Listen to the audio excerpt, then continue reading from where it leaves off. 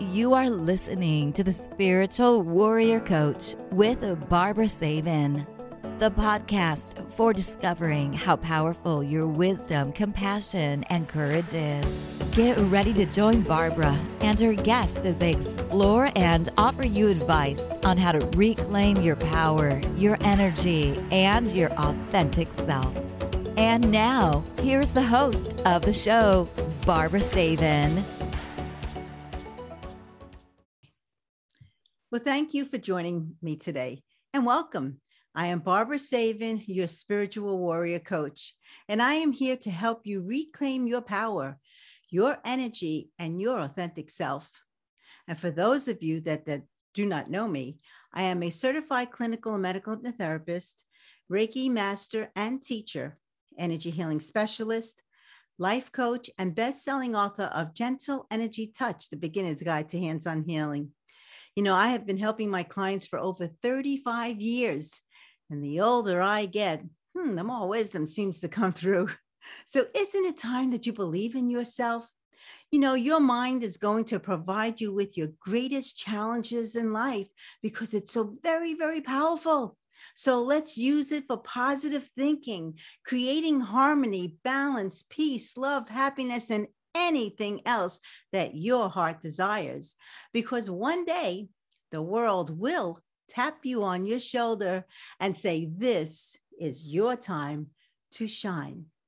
You know, I love to begin my podcast with an inspirational story. And this one is called Soar Like an Eagle. So did you know that an eagle can foresee when a storm is approaching long before it breaks? And instead of hiding, the eagle will fly to some high point and wait for the winds to come. And when the storm hits, it sets its wings so that the wind can pick it up and lift it above the storm. And when the storm rages below, the eagle soars way above it. And the eagle does not escape or hide from the storm. Instead, it uses the storm to lift it higher. So the moral of the story is, when the storm of life and challenges, they hit us, we need to rise above them, just like an eagle. And don't be afraid of the storms or the challenges in your life. Use it to lift yourself higher in life. So I hope that you enjoyed this story. So now my special guest is, and I'm going to actually bring her here in view.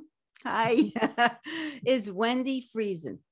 She's a master medical hypnotherapist, and Wendi is a worldwide leader in creating rapid change for life's difficult problems. And since 1994, her site at Wendi, WENDI.com, has influenced the lives of millions worldwide and brought insight, wisdom, and spiritual growth to people in need. Wendi has actually created over 300 programs on audio and video that will teach you how to really use your brain. And the programs lead you through a process of changing your brain's habitual and compulsive thoughts that prevent them from being happy. So welcome, Wendi. How are you? I'm doing fantastic. I loved your eagle story. That was so great. It just made me hear that song that I think is one that my dad used to sing. When you walk through the storm, hold your head up high and don't be afraid of the dawn, dark. Dawn or dark, one of them. Yeah. And then at the end of the tunnel, there's a light. And we have to not be afraid.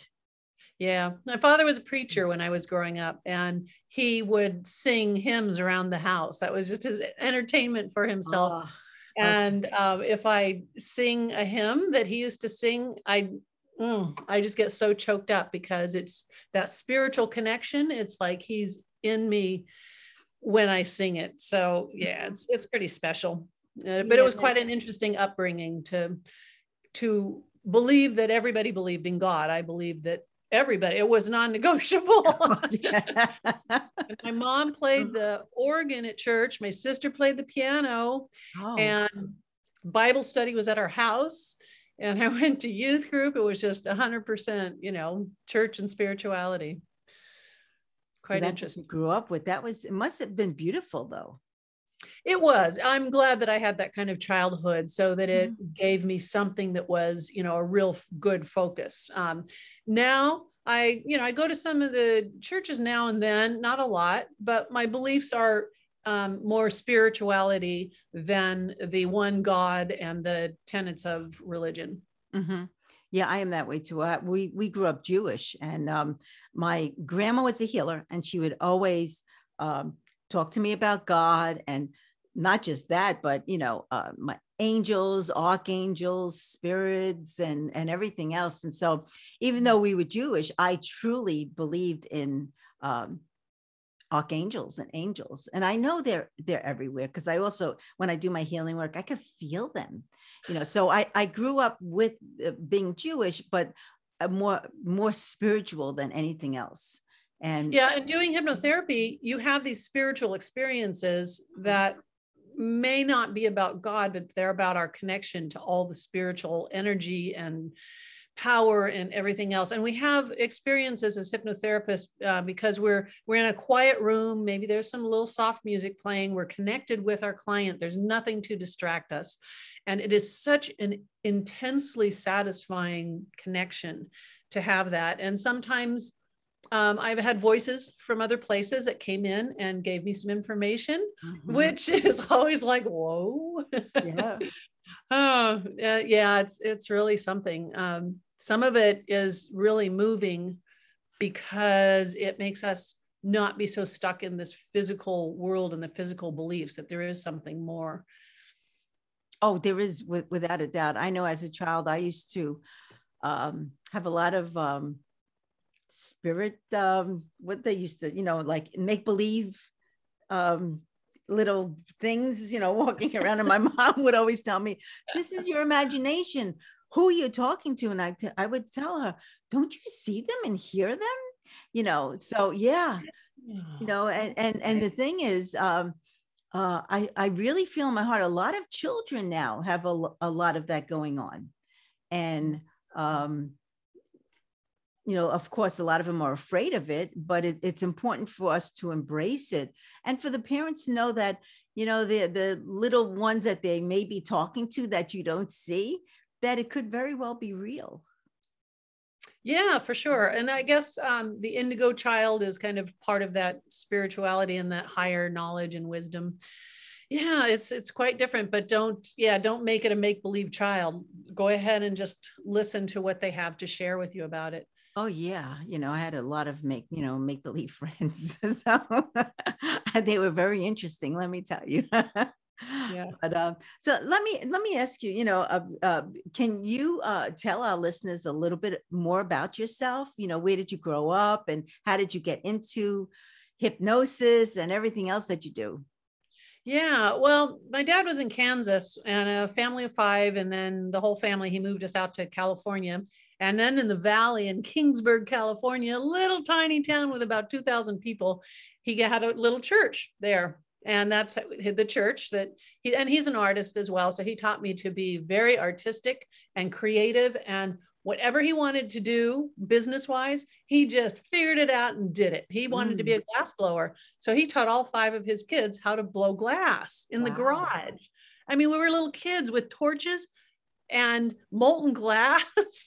So then he took that to the fairs in the summer, and he had built a booth. He built everything himself. He had no idea how to do any of this, but he just figured it all out. And it turned into a really big business that ended up being big kiosks in the middle of malls at Christmas.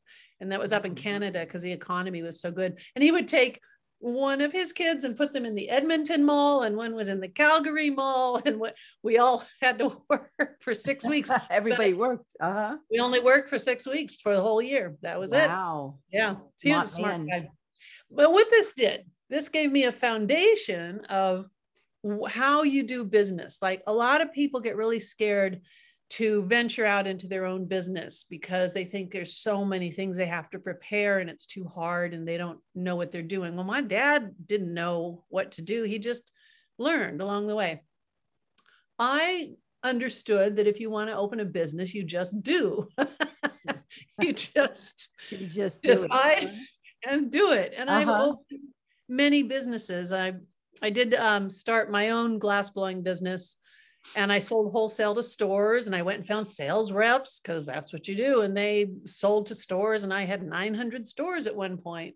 Wow. And then I opened a tanning salon. I didn't know anything about tanning salons. And I opened a second one and hired people I didn't know anything about, and it went great for many, many years. But anyway, the tanning salons were closing because people weren't tanning anymore in the late 80s. And so I hadn't been making any money because business was going downhill. And I was reading the classifieds in the Sacramento Bee. Why? I don't know. I never did that. Just that one day. And there was an ad that said hypnotherapy school. And it was just a tiny little 4-line text ad. Nothing else there. Why did I find that? I don't know anything about hypnotherapy. Nothing. Mm-hmm. So I called them up, and the teacher said, it starts tonight. Wow. And it's 5 days a week. So it's pretty intensive amount of time. And it's like $3,500. And I said, well, I don't have any money. And she said, well, just come to the first 3 classes for free, see what you think. So the first night I went there, I was like, my mind was blown. It wasn't something so spectacular that was done, but just feeling like this is for me. I'm supposed to be here. This is a phenomenal experience of what I'm going to learn, and just feeling like I fell in love with it right off the bat. Mm-hmm. So that, and then I began seeing clients and stuff, but I was still really, really broke. And I had 2 kids. I was a single mom and had 2 little kids, and my ex didn't pay child support because he didn't want to. But anyway, it was really difficult. It was a very dark time for me, and I got really depressed and just laid on the couch a lot.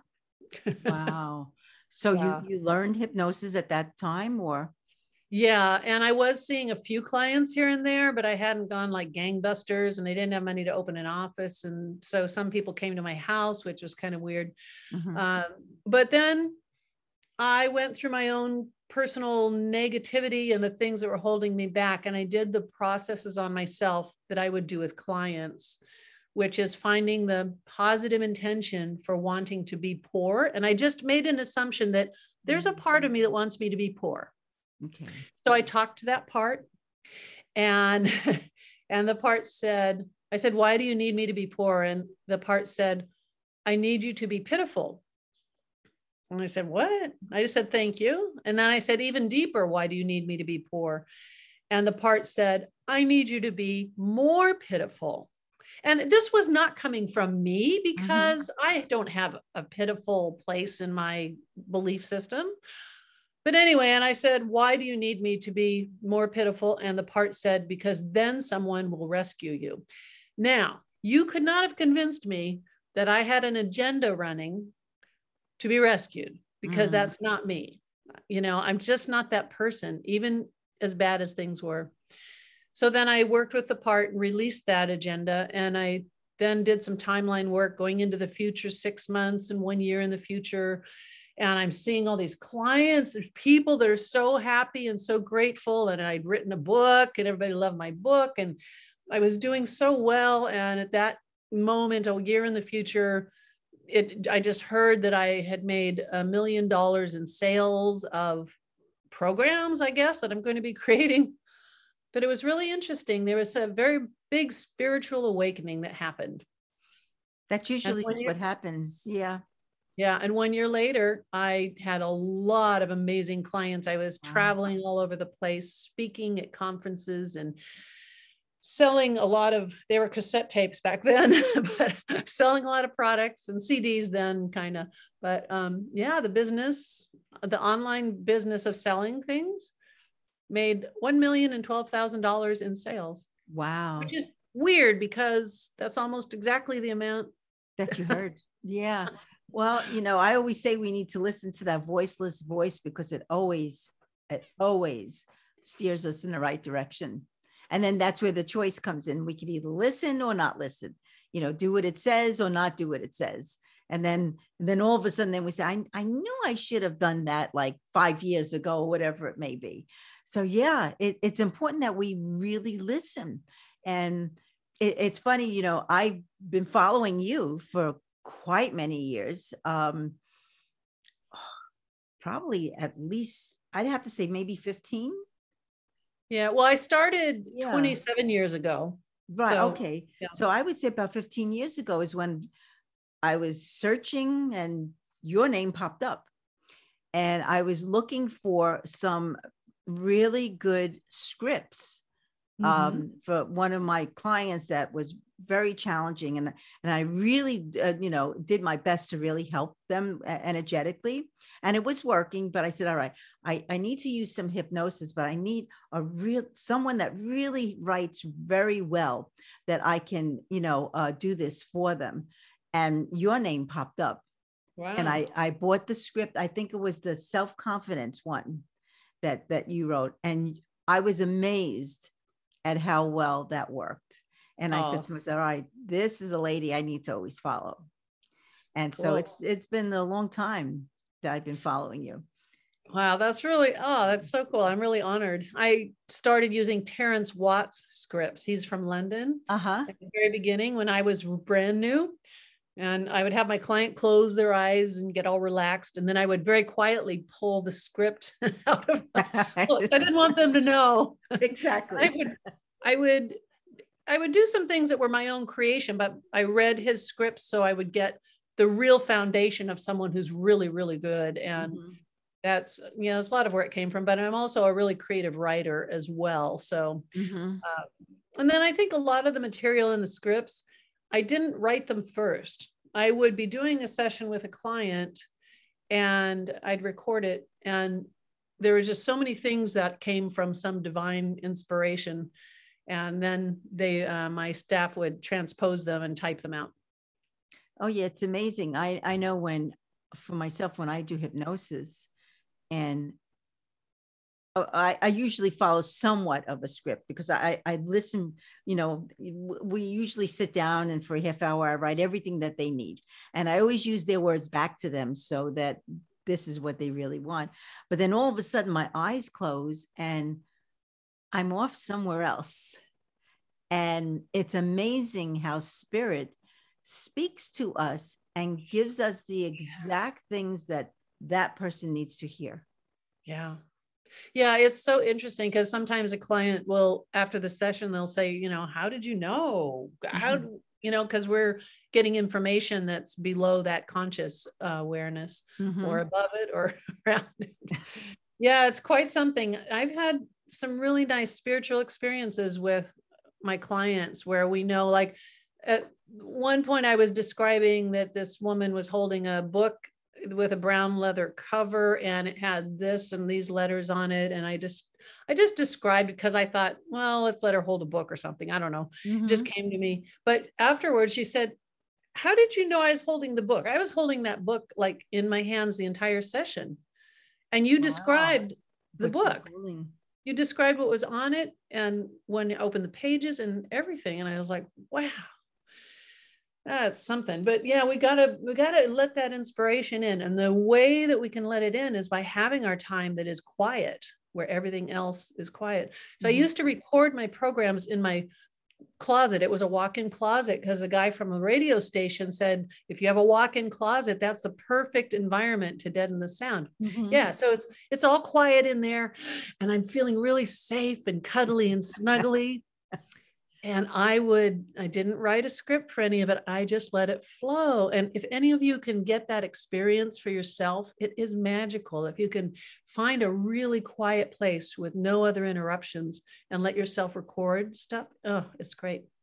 It is. And a lot of people need to get in touch with themselves, I feel. Everything is so hectic and busy, but I really feel this past year with COVID and everything allowed us to just step back a little bit and to think, what is it that we really need to do? What do we want? And I mean, it was a rough year for all of us. I mean, I didn't have any business at all. I mean, it was hard, But, again, for myself, I trusted, and I said, all right, this too shall pass. And then something will then, manifest itself. Yeah. And I kept on thinking positive instead of being a victim of this situation. I kept on saying, no, this is, I know there's a bigger plan. So was your business the same, that it's sort of, but you do a lot of online though, right? I do. It's gone downhill quite a bit. Like as of 2008, when the economy tanked, my business, I had a lot of balls in the air. I had 18 full-time staff at that time, and my expenses were very high, and contracts, advertising contracts, leases, equipment leases, all this stuff. So when 2008 happened and people quit buying, I had to close the office, and I lost a lot. Yeah, it was really sad.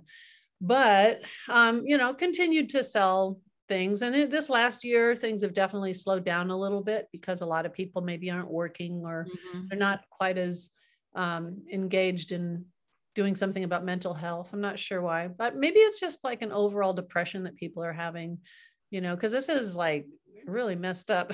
Everyone has the same energy that we're sharing of possible doom and gloom and fear of being close to someone or touching someone. Exactly. And we're all sharing that energy vibration. Isn't horrible? That horrible? It's awful. And I tell everyone, no one's taken away your freedom. You can still go out. Why are you so afraid of something that has a less than 1% chance of getting it? I actually had COVID last year. Oh, wow. And it wasn't easy. It was very challenging. But I take care of myself, and my daughter had it, then my husband had it, then I had it. So it was like just like that. And unfortunately, I ended up getting it worse than everybody else. But I survived it. We all survived it, thank God. And, I tell everyone, you have to stop being afraid. Otherwise, how can you live? Everybody is so afraid to even go near someone. And it's not good. It's scary.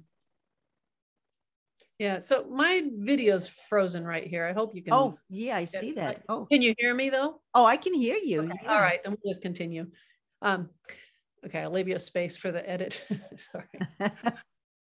When I've done some experiments, when I've had like a group of people, there was one in New York that I had 35 people that were with me for 3 days.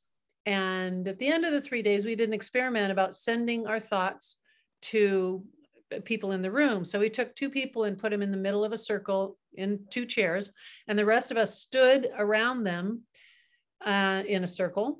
And I would write on a whiteboard what I wanted them to feel and think and send to the people in the middle.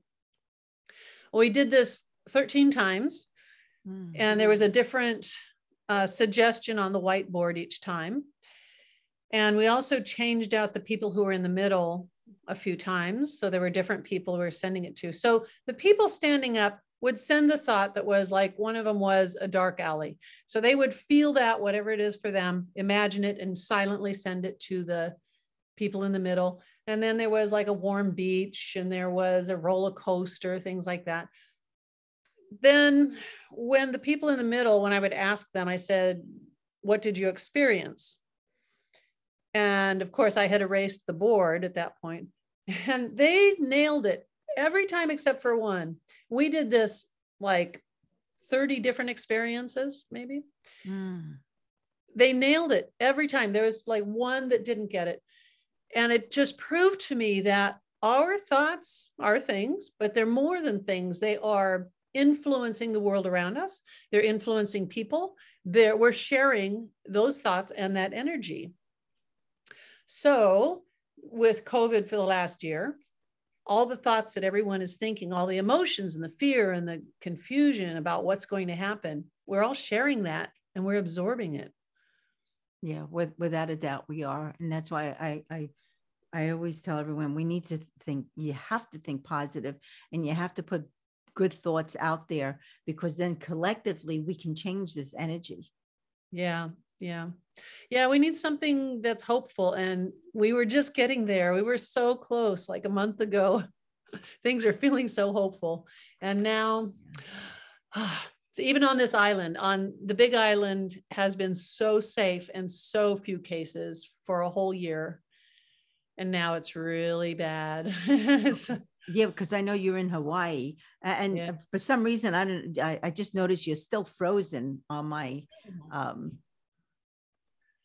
I know. I don't know what. yeah. Well, you are so many thousands of miles away. You're in Hawaii. Okay, let's see if you come back on. Oh, there you go. Okay.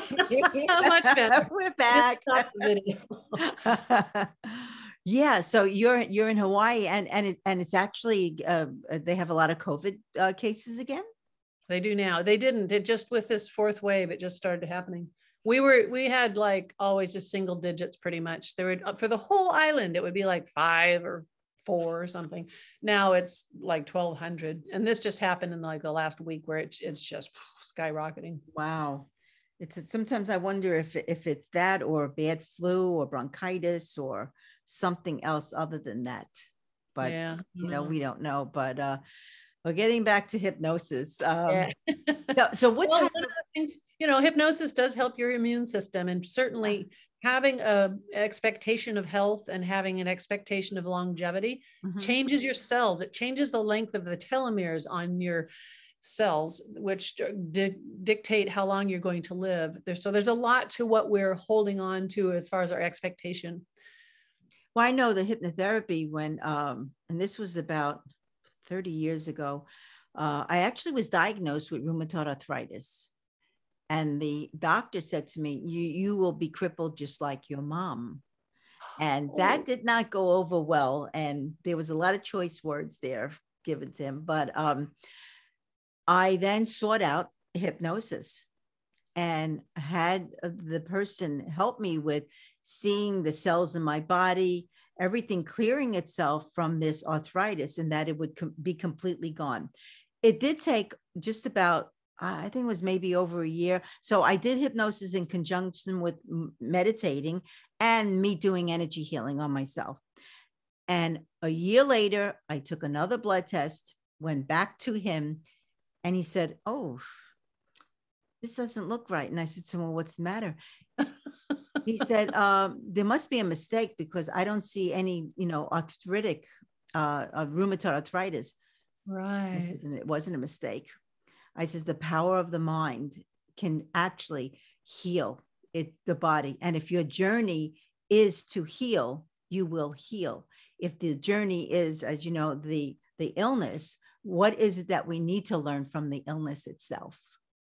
Yeah, a lot of it does have to do with something emotional that is fueling in your case, the arthritis or whatever the issue is. I know I was diagnosed about 3-4 years ago with Hashimoto's, and which is a thyroid disorder. And the doctor said, you can never get rid of it. It never goes away. You'll have the antibodies forever. So now I'm in Hawaii, and they tested for it again. And she said, "You don't have Hashimoto's."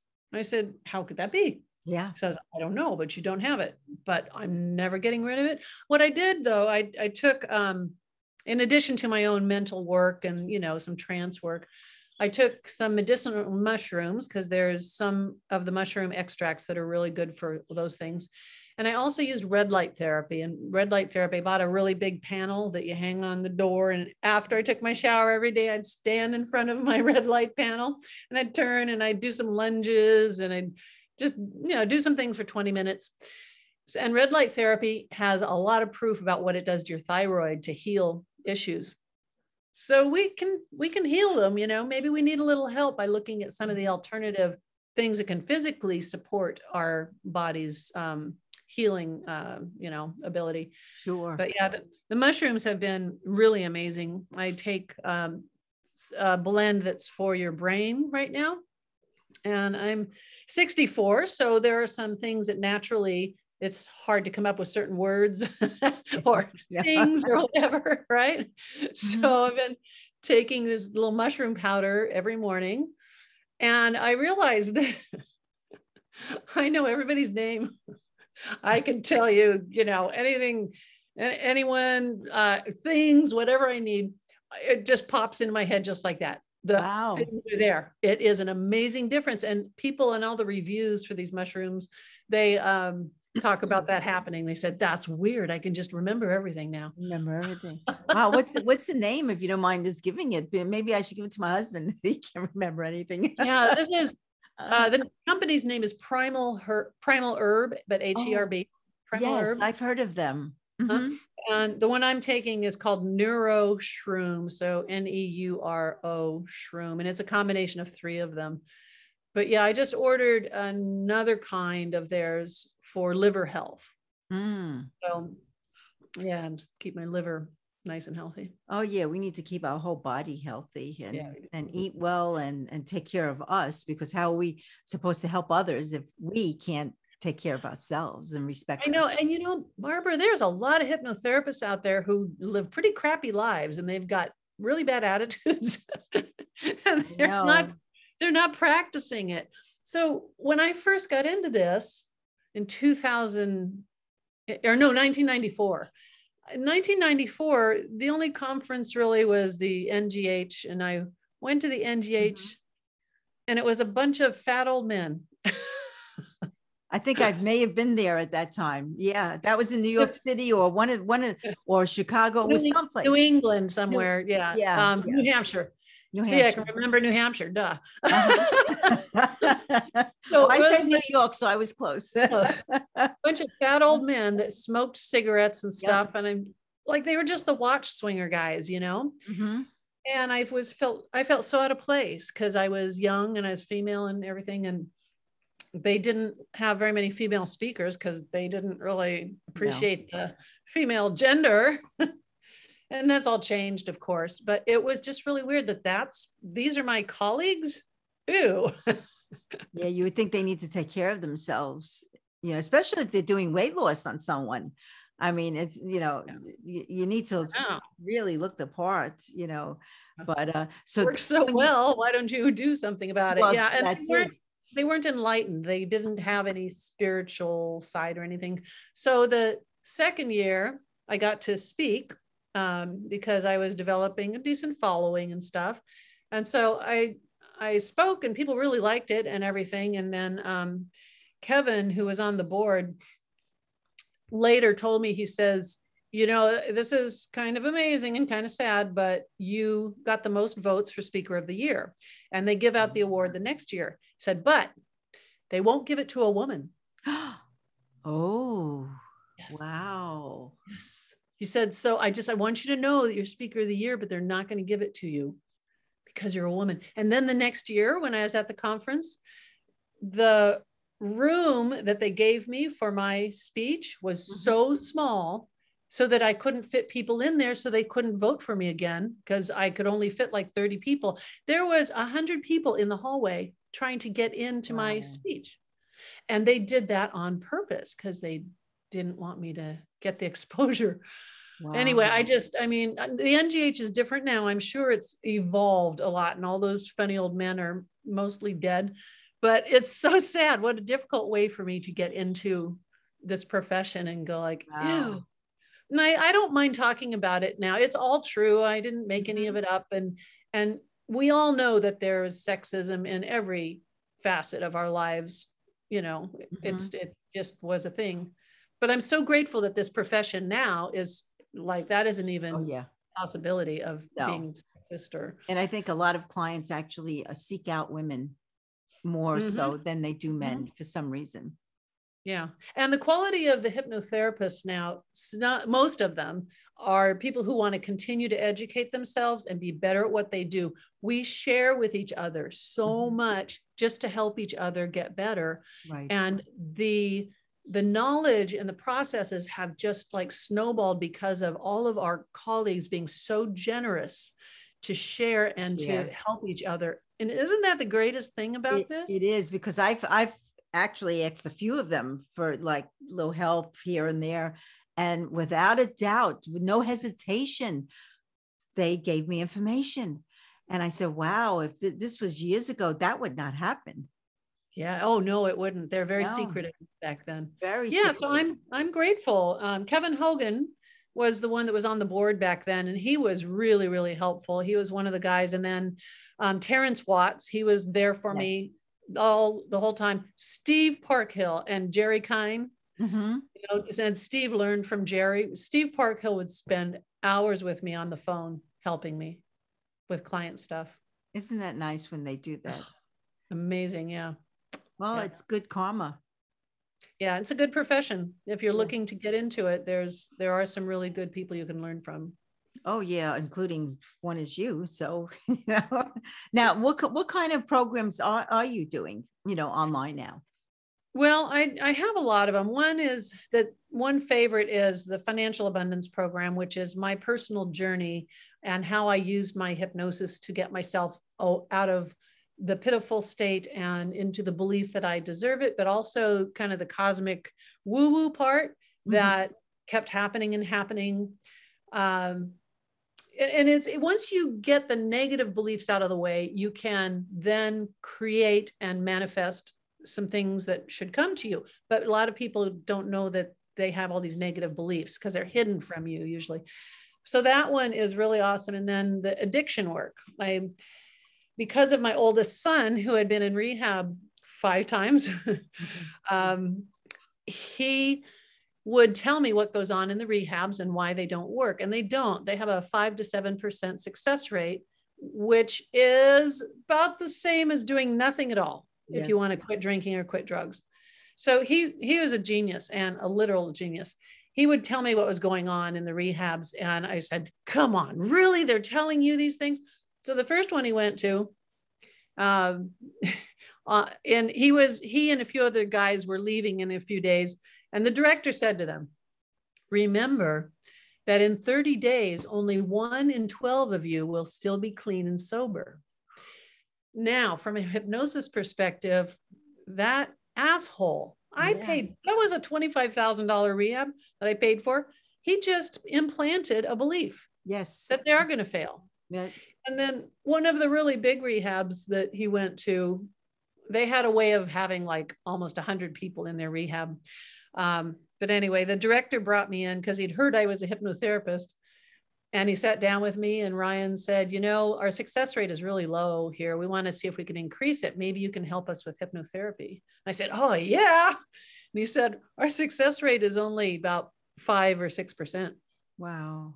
And I had just written him a check for $33,000. They are knowingly taking this amount of money all over the world from people, knowing that their success rate is about 5%. Yeah, it's bad. Oh, yeah. And I like to make sure people understand this before they start down the road I did of about $150,000 of money spent on rehab until I finally got it. And then I created a program that is for addiction freedom. It's for either alcohol or drugs. And the cool thing is about this, using hypnosis, like when I mentioned going into the future, like taking yourself a year into the future, I do that with the drug and alcohol program because I want you to fall in love with yourself a year from now, because you're doing something that matters and something you're passionate about and something you love, and to absorb that feeling and let your brain create these memories that are all about what you love and how it's been so easy for you to get healthy and strong and in control. So then our brain changes from those negative memories and fear and everything else and addiction to the things you want. And it just works and works. And that's not the only thing. I mean, there's a ton of sessions in it, but just that one starting point has changed people so much. Like this one guy, he was 45 years old. He says, I'm a fat slob drunk. That's all I've ever been. Everybody knows I'm a fat slob drunk.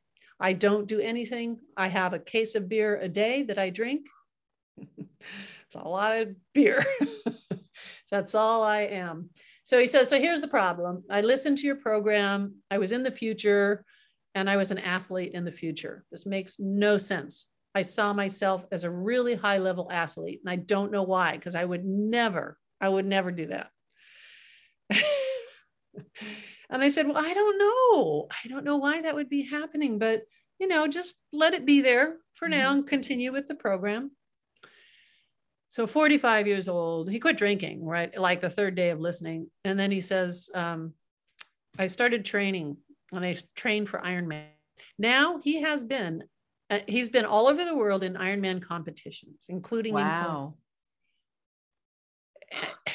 How does the brain do that? And for not just for people who are struggling with addiction, but for all of us, think about what happened to his brain in that future moment and to his body and his soul. His cells chose a new cellular memory. I just got chills. Oh, I know. It's like, oof. His cells chose to implant a new memory in each cell. And as the cell dies off, it hands off the cellular memory to the new cell.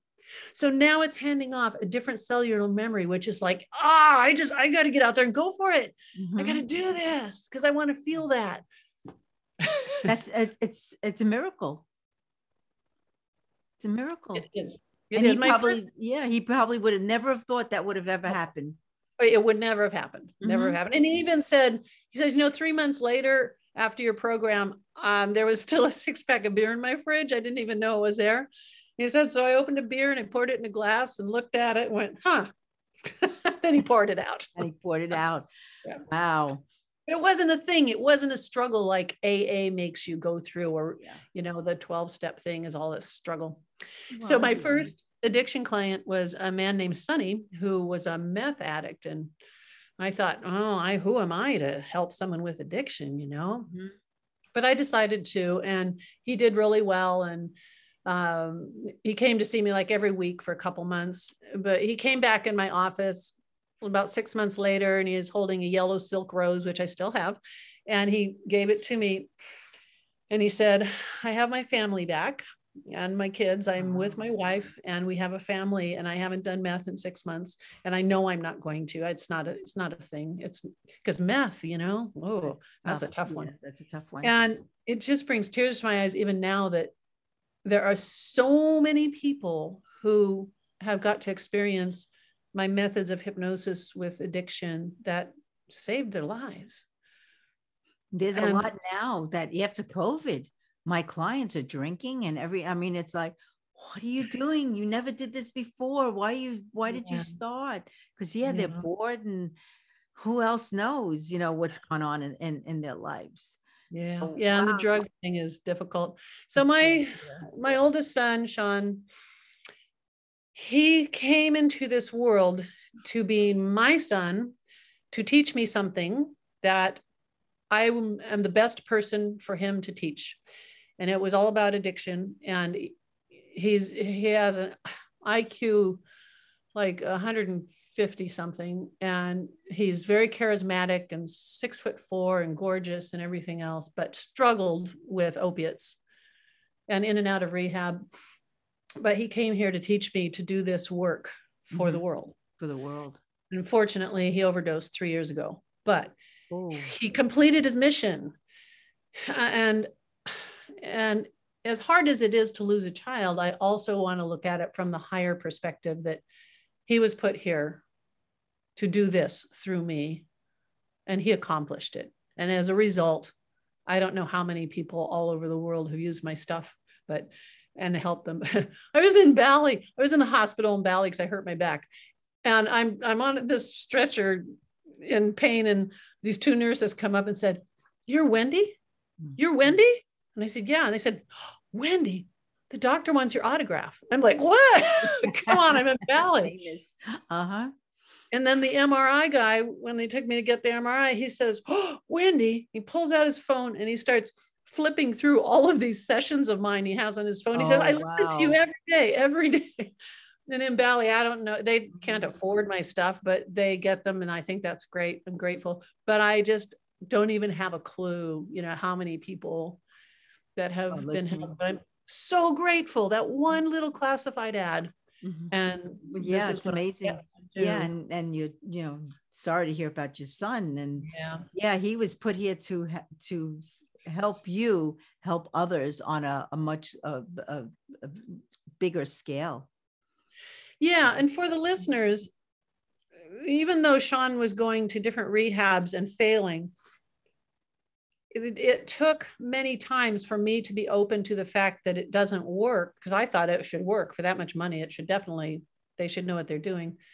But it took that many times for me to say, this doesn't work. This is a effed up industry of lies and deceit and not disclosing the truth. Yeah.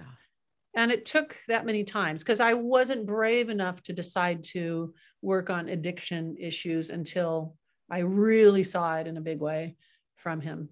Wow. Yeah. Brave lady. Yeah, but he just had one of those one last time. He was heading up to Montana, and opiate addicts, sometimes they just go like, okay, one last time. One last time. Yeah. I know. And when you shoot up heroin, it will be the best day of your life and the worst day of your life. And it's the best day of your life because it's the best you've ever felt. It's the worst day of your life because you will never forget how good that felt. Mm-hmm. And it'll make all your pains go away. Yeah. Yeah. I have neighbors all around me here in Simi Valley that their children overdosed. And it's hard. Yeah. You know, it's like, wow, you know, and you know, I have grandchildren and I tell them, don't let anyone tell you, oh, here, take this, you'll feel better. Yeah. Because you know what? That is the start of your downfall. Yeah. And always, you know, in your heart, tell yourself, I don't need this to feel good. No matter whatever you're going through, you know, it's depression, stress, worry, or whatever it is, you know. And I know for myself, I don't go there at all. I've never gone there, and I never will. And I'll be 73 next month. And I say to myself, I have too much to live for just to try something crazy like this. I mean, you know, but it's a shame because a lot of kids fall into that, you know, the peer pressure of it. And they don't think they're making a lifetime decision by taking one benzo pill or doing some, not shooting up, but doing some opiates that are in pill form. They don't think about it as, okay, this is the end of my life. They're just like, oh yeah, I felt good. Let's get some more. My one of my clients, like what I do now, well, not so much during COVID, but a client will fly in and we do 4 days together, and we spend about 5 or 6 hours each day doing therapy processes, and then the time on their own they're doing writing and different things. So a young man came to see me that was about 20 years old. He was a heroin addict, and his mom came with him, so I got to talk to her after the sessions and stuff. And so I went through the work with him. And on day 3, he didn't look at you. He wouldn't make eye contact. And the tattoos on his arms were of all serial killer faces of serial killers on his arms. His mom was the sweetest thing. But anyway, I helped him. He quit. And on day 3, when he came into the room, his eyes were lit up and he was in there. It's like you could see him. He got it and he came alive. And unfortunately, I was talking to his mom many months later. I think it was about 10 months later. Said, how's he doing? And he said, he overdosed recently. He did that one last thing. He says, but she says, it's okay. You gave me the best 10 months with my son of his entire life. He was there. And we had more that happened in that 10 months that was full of love and connection than his entire life. His entire life. Why do you think they do it one more time? I mean, for the life of me, I just don't understand when we get them where they need to go and they're happy and they're finally getting jobs and everything is good, running good. And then they just do it again. And usually, you know, it's the last time they end up killing themselves. Yeah. Because the fentanyl, you don't know what's in the heroin now. Yeah, I don't know. Well, you have something goes wrong in your life. You're down, you're mad or something, and you know, it's okay. This will take it away. It's just one time. Just one time. It's usually the last. Wow. Yeah, but anyway, it's still a win. If you're a parent of someone who is an opiate addict, you know, we can get past that and get them to have their life back and have it back in a way that's fulfilling and feels good, and hopefully get them to not have that one last time issue. Yeah. Yeah. And I know part of what I do is that, like, it's not saying you'll never, never do this again. It's like, now you know from every cell in your body that you love the freedom you have, and nothing can take that freedom away from you, because that freedom is your strength and it's who you are now. And a year from now, 2 years from now, 5 years from now, you just know that freedom is still pulsing through your veins. And we attach a lot to the word freedom. Mm-hmm. So I think that helps with that, with them thinking, nope, I don't want to give that up. Yeah, hopefully. So now let me ask you, so your main programs are for addiction? Well, I still have a lot of them that I work with, but that's the one I'm passionate about, that I help people with the most. Yeah. Yeah. For obvious reasons. Yeah. But do you still do, like, your weight loss and sleep and worry and stress and all the good stuff? Yeah. Yeah. And I've seen clients online. I prefer to see them in person. And I was actually just getting ready to open up an office here in Kona so I could start seeing clients in person, and then things exploded. So also with the golf courses, I love working with golfers. And so I want to have an office in the golf courses where I can go see the golfers. And that's a really rewarding, not so painful part of life, Although the golfers, when I work with them, they still end up going back to childhood trauma. Well, it's usually something's preventing them from making that hole in one. So, my dad, and it's little league, and I'm 7 years old, and he's yelling at me. But we have to let go of the past, because if we hold on to that energy and bring it into now, we'll never heal. Yeah, we'll never heal. And stop being a victim of what was, and look at what you could do now. Yeah. And that's, It's amazing. Like, when we do let go of those things, whether you're an athlete or an addict or a mom who's stressed out or someone just angry all the time, we go back and we find those things that are still the triggers for it. And you still have those memories. They're so alive in your brain, and they're still triggering you and in your body. And once we release them, life is just different. And like every golfer I've worked with has had to go back into doing some work with their self-esteem, their self-worth, and things. And so one man came to my office at like 6:30 a.m. every day before he went to the golf course, because he wanted to go pro. 6:30, oh my God. And we did all these sessions. We released a lot of the trauma and the conflict and things like that. And his game was getting better and better and better. And then one of the sessions, the candles are lit, it's all quiet, a little music playing, and we got off track and just started talking about God. We never did a hypnosis session. We just talked about what God is or isn't, and what it was like. And it was the most magical hour of both of our lives. And he said, I had my very best game ever. Well, yeah. After we talked about God. Well, God, I know for myself, and I've been through a lot of ups and downs, and I always pray. I always pray to God. I truly trust. I believe. I know He's always with me. He sends His angels. Just a few days ago, I had a really bad fall that probably, honestly, when I think about how I fell, I should have probably either broke my shoulder or my leg or something. And it was like, while I'm falling, I could feel, and I know it's weird, I could feel those angelic wings just preventing me from really getting hurt. I did sprain my ankle. All right. So I had to wear a little ankle brace for a while, but it could have been really bad. And afterwards I sat and I said, thank you, God, because this could have been so bad, but with your help, it didn't happen. And then I just got injured a little bit, just an ankle. But yeah, and I ended up falling, went through my closet. I mean, I took the door off.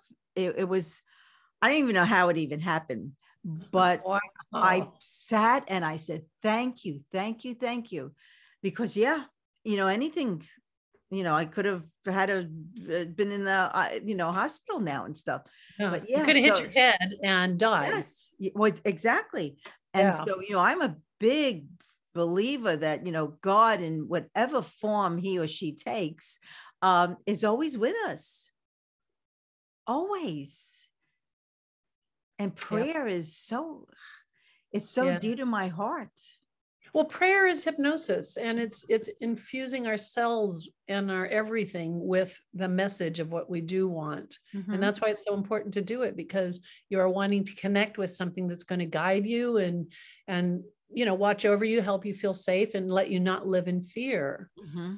It is important. And doing your self-hypnosis every day is really important as well, so that you're setting your intention of what you want and what you want to create and how you want to show up in life. And I think all of us as hypnotherapists, we forget that sometimes, and we all have valleys that we go into and we help each other out, but we're not superhuman. We're just still humans. That stuff that happens in our world still takes us down every now and then. Mm-hmm.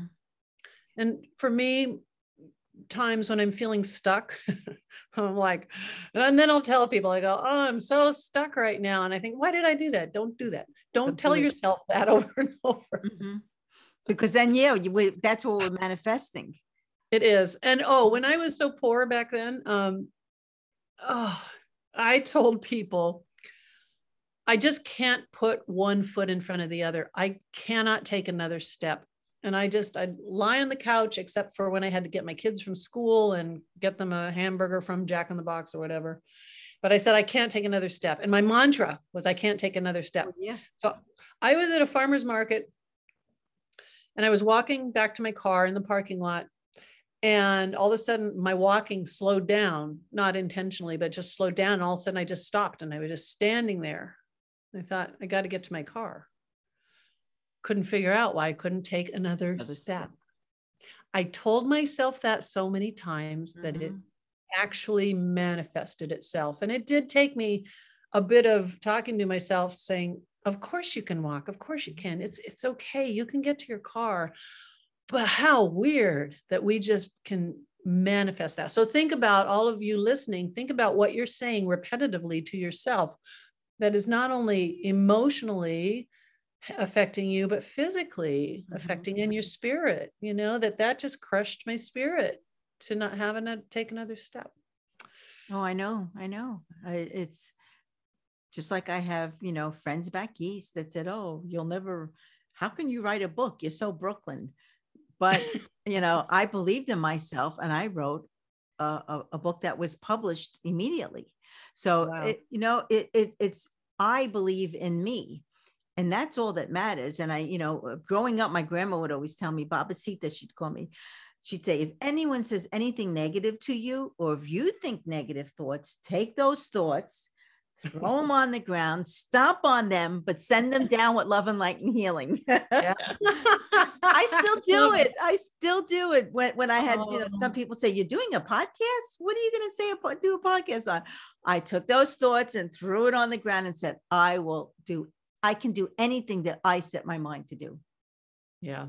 Yeah. And just saying that triggers all the memories in your brain that hold that same emotional content. So it activates them, because your brain is like a search engine. And if you do say, I'm stuck, or nobody's going to like me, or I just can't go on anymore, your brain is going to be lighting up all the emotional memories that support that. And it's going to get worse. So when you go to bed at night, decide how you want to feel the next day. No matter what it is you're feeling today, when you're in bed at night, decide tomorrow. And of course, use positive words for all you listening. It's not, I'm not going to be sad. Don't do that. No. But say, tomorrow I'm going to wake up with more energy than today. I'm going to feel better. Now, you're not going to say that this miraculous thing's going to happen and everything's going to be fine. But just give yourself the suggestions that when I wake up, I am going to feel better, and I'm going to feel like my sense of purpose is starting to come back. And just let yourself fall asleep on that. And when you wake up, just notice, the shower feels really good. The air seems so beautiful. Maybe notice those things that your perception changed about. Oh yeah, we need to appreciate and be very grateful. Um, I know when I go to sleep, as my head lays on the pillow, I say, I will have a wonderful night's sleep. I will sleep soundly. And when I wake up in the morning, I will be very energized. And I say that to myself every night. Yeah. And I sleep soundly. I wake up fine. And I said, well, see, it's working. Yeah, we need to think positive and say, thoughts create your reality because, well, the subconscious mind does not know if it's real or not real. So when we feed it negative thoughts, it creates that reality for us. Yeah. And people listening may know that cognitively. They're like, oh yeah, of course, you're right. But how many people are practicing it and actually doing it and putting it into practice daily? So when you have a negative thought or something that you say to someone else and say, oh, I just can't do that anymore. I just feel like I'm never going to get my spark back or something. Like, you're reinforcing it when you're talking to someone, but just stop yourself and take a breath and replace it with whatever you do want and say, no, you know what? It's going to come back. It'll come back. I'm going to feel that excitement come back. And then you just will. All of a sudden, you'll just go, wow, where'd that come from? Well, but it is so important to really monitor our self-talk and how we berate ourselves. And we all do it, but we got to catch ourselves and change it. Yes. Gently. Don't beat yourself up. Like, you say something negative and then you go, oh, damn it. Why'd I do that? I'm such a dork. Don't do that. Don't do it. I know. Yeah. Yeah. Because we all think, stupid stuff every now and then, creeps in. But yeah, the thing is to know, all right, it was only for that moment. The next moment is not like that. So yeah. So I in the last couple months, I've had some down cycles a bit, and it has a lot to do with being so excited to make new friends and all the things, and then knowing that we're shutting everything down again and feeling like, oh no, all these, these nice people I got to know and stuff. And I felt myself kind of going down a bit. So I started a new broadcast thing. It's on Locals, which is just a platform. It's not local to you, but it's just me making videos. Seeing a face on the screen, which is mine, making a video, smiling and stuff, has lifted my spirits extraordinarily. So I've been making these videos, a couple of them every day. And it's like, it doesn't matter if it's me or not, but it's this woman that's smiling at me. Well, yeah. And she's laughing and she cracks herself up. And it has changed my mood so much. And this is an example of how everyone should take a look at, what is the energy around you? What are the faces looking like that you're talking to? Are they scared and moaning and groaning and, and just giving you more fear? Because we do share what it is that we're getting from other people. So yeah. So if you want to feel better, just start making videos. That's a good thing. Maybe I'll do that. Are they on Facebook or anything where I can see them, or you're just making them for yourself? No, they're on Locals. So the channel is sleepwithme.locals with an s.com. So sleepwithme.locals.com. Haha. One of the women on the island here, she doesn't know me very well, but she saw on Facebook, I posted a link to it, and she says, when we were at lunch a few days ago, she says, you have a channel called Sleep With Me? That's terrible. What do you do on there? Hey, a sense of humor. Yeah, exactly. And you have a sense of humor. I mean, I've been following you. You're really funny. I mean, you really are. When I had my big office and all the employees, we used to make videos, funniest videos. Like, we tied up one of the customer service people, Linny. We tied her up. They bound and gagged her in the storeroom and stuff, and did this whole video about her. And we did a show that was the Chinese guy that worked there would disappear, he'd become invisible and appear again, and all this. They made these amazingly entertaining videos. They were hilarious. Really well, Wendi, I cannot thank you enough. Tell everyone, my listeners, where they can buy your programs. Yeah, go to Wendi.com. That's the place, WENDI.com. If you don't find what you're looking for, just contact me through there, because I probably have a program, but it's not on that site. It's on other sites, or I can just find it for you. I can make you a custom recording as well, if you like. And if you want to see me being silly and weird and teaching you stuff on locals, just go to sleepwithme.locals.com. You see, because I'm a hypnotist, so people sleep, right? Yes. And Oh, it's recorded. It's recorded in my bedrooms. oh. There you go. Because the light's really good in here. I have a bay window right here, and so it's like good lighting. I don't have to turn on lights. Well, you see, you know all the tricks. Yeah. Well, thank you. I really appreciate this, you coming. And again, it's Wendi, WENDI.com. All right. So guys, check her out, because she's the real deal. Believe me. Barbara, it has been so fun to get to know you and spend time. That's one of my favorite things about these podcasts, is getting to know people on a deeper level. Because when would we ever have a chance to chat for over an hour? And so next I'll have you on my podcast, and then I can get to know you better too. There you go. Thank you. Okay. Well, again, thank you so much, Wendi. So I want to thank everybody for listening. And I would like to leave you with these empowering words. My purpose is to help you overcome your challenges and to encourage your healing and your success. So nurture and honor your dreams and desires so that you are able to manifest them. You can't build a story of success if you give up. So the world is full of people who gave up, and the world needs hope.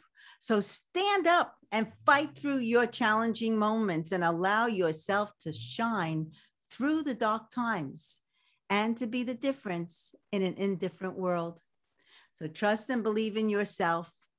And I hope you enjoyed my podcast and my special guest. And go on her website, Wendi, WENDI.com. So visit me at motivateyourlife.net, and also my YouTube channel, Barbara Friesen. I have a lot of grounding, sleep, relaxation meditations for you. And, subscribe to my YouTube, the podcast, the Spiritual Warrior Coach podcast on YouTube. So again, thank you so much, and have a beautiful day and week filled with love and with light. Love, Barbara.